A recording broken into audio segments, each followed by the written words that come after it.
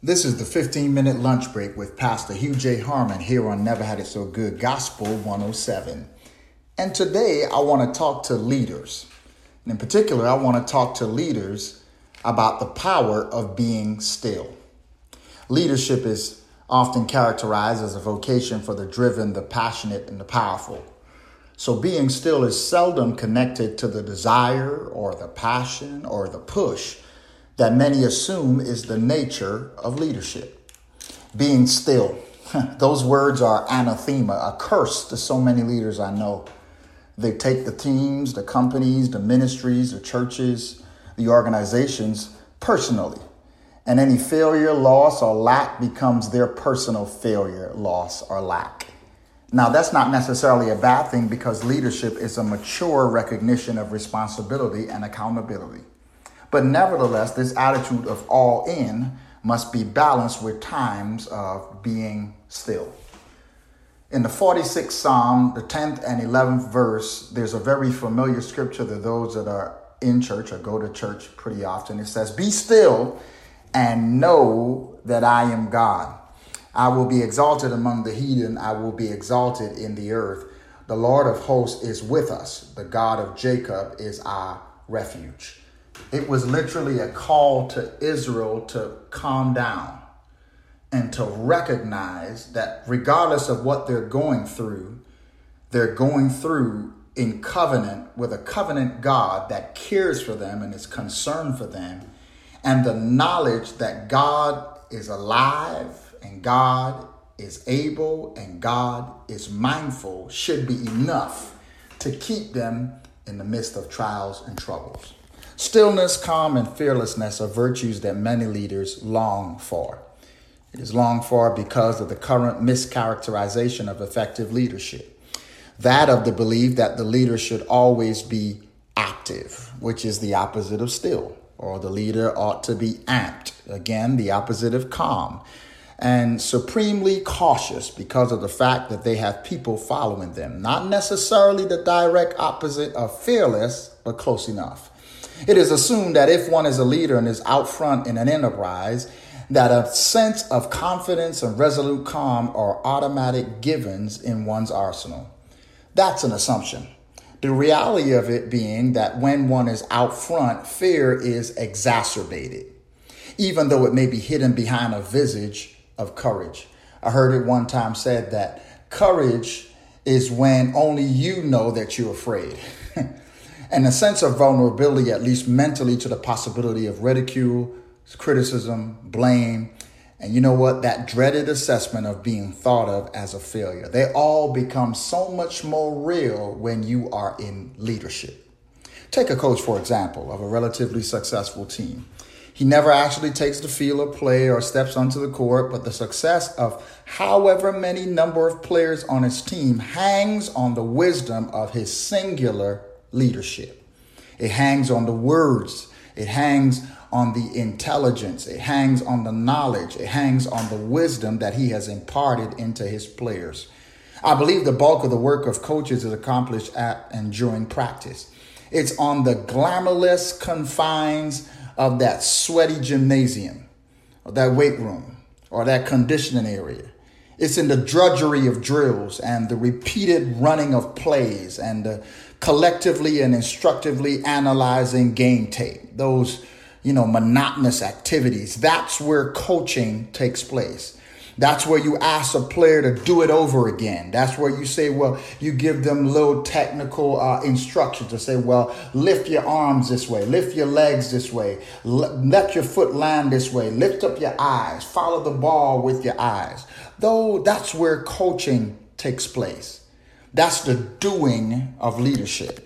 The recognizing of a player's strengths and weaknesses, the determination of where this or that player best fits on the team, and honing in on their training regimen to accentuate those strengths while developing those weak areas. Most of the activity of our leadership is really behind the scenes. That's why it's a struggle for those in leadership that require to be in the spotlight all of the time. Outside of the glare of general public scrutiny, that's where the real work of leadership takes place. As a corporate leader, as a ministry leader, as a nonprofit leader, as an organizational leader, as a leader at home, your job is no different than the coach. You're given a team, or you choose a team of ne'er-do-wells, and God expects you, the team expects you, the management expects you, the owners expect you to use your God-given expertise to get them fit for service. If we take the home, children expect you to lead as a parent and to get them fit for life. So what does the doing of ministry or the running of a corporation or the leading of a family in leadership have to do with stillness, calm, and fearlessness? Well, it's actually simpler than you think.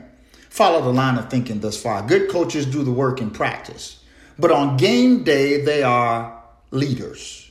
In fact, they be leaders. Forget the grammar for this one. They don't panic in the heat of a game because they rest in the confidence that what they did in practice prepared them for what their players would see in the game. So real leaders prepare and practice. Those who get frustrated with players who fail to follow the instructions laid out in practice. Parents get frustrated with children who act like they have no, we say, home training. For the most part, coaches either decide I was out-coached or my team was outplayed. In either scenario, the coach has to be a leader on game day. When the team is winning, the players look to the coach's wisdom as remembered from and identical to that given in practice.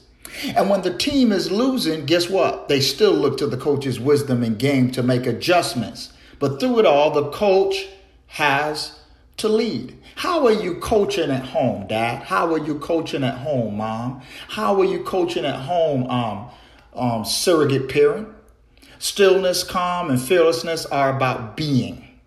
Coaches have to be coaches and lead in the game.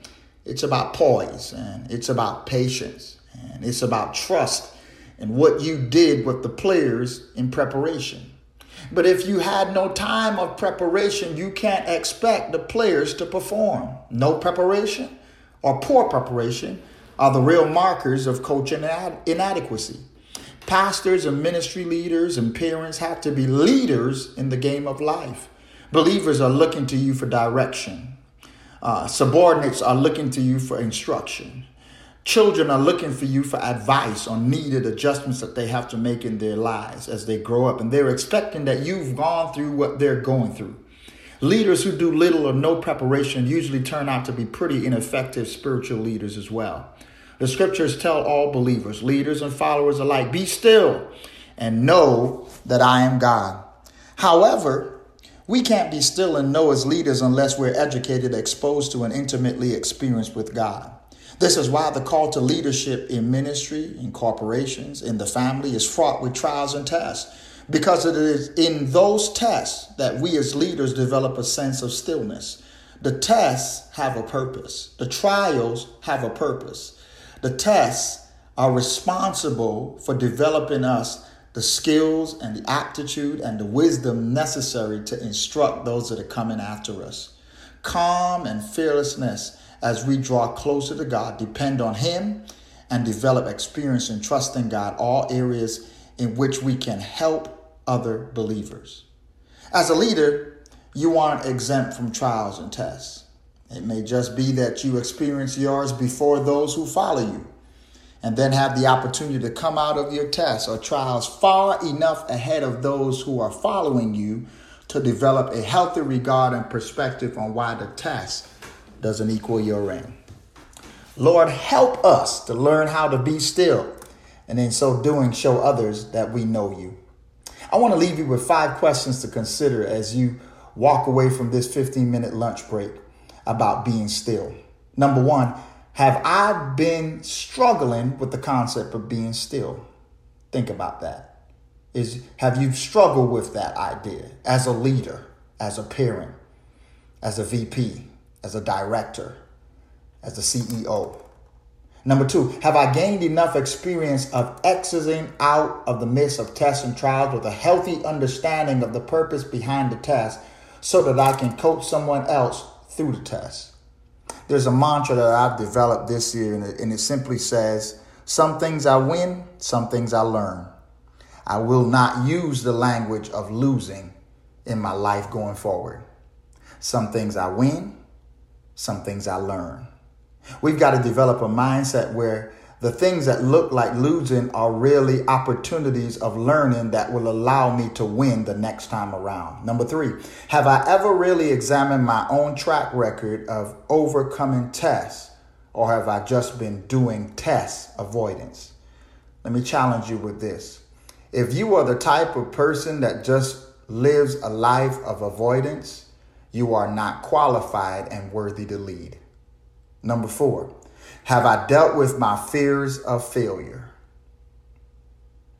Have I dealt with my fears of failure? Have I fleshed that out? Have I unpacked those thoughts in my own mind? Have I faced my own fears? Have I put them before me? Can I list out all the things that I'm really fearful of? Number 5, how well have I demonstrated to others that I have full trust and confidence in God to accomplish what He started in my life? Some of you listening to this broadcast might not be believers, might not have faith in Jesus Christ, might not be Christians. So I'll word it this way. How well have I demonstrated to others that I have full confidence and trust in what I know and how I'm qualified to accomplish what I started to do in my life? I want to leave you with 5 touch points. Those were 5 questions I want you to consider, but now these are 5 touch points to take away from this discussion of being still. Number 1, effective leadership is not always an active and physically taxing leadership. Take some time to be still. Number 2, players are the engine of the team, but the coach is the engineer. Number 3, leadership begins with knowing what you are working with. Study your team. Find out what their strengths and what their weaknesses are. Number 4, leadership continues with knowing yourself. Revisit your salvation story. Revisit the day that got you to where you are. Revisit the time when you were passionate about what you're doing. Get your passion back.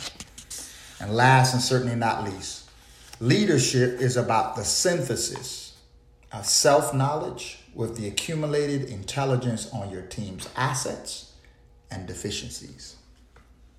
This is the 15-minute lunch break coming to a screeching halt. And I leave you with these fine words. Good leaders get the job done, but great leaders get it done without leaving themselves done as well. Learn to punctuate your work with times of just being still. Until next time, God bless. Signing out.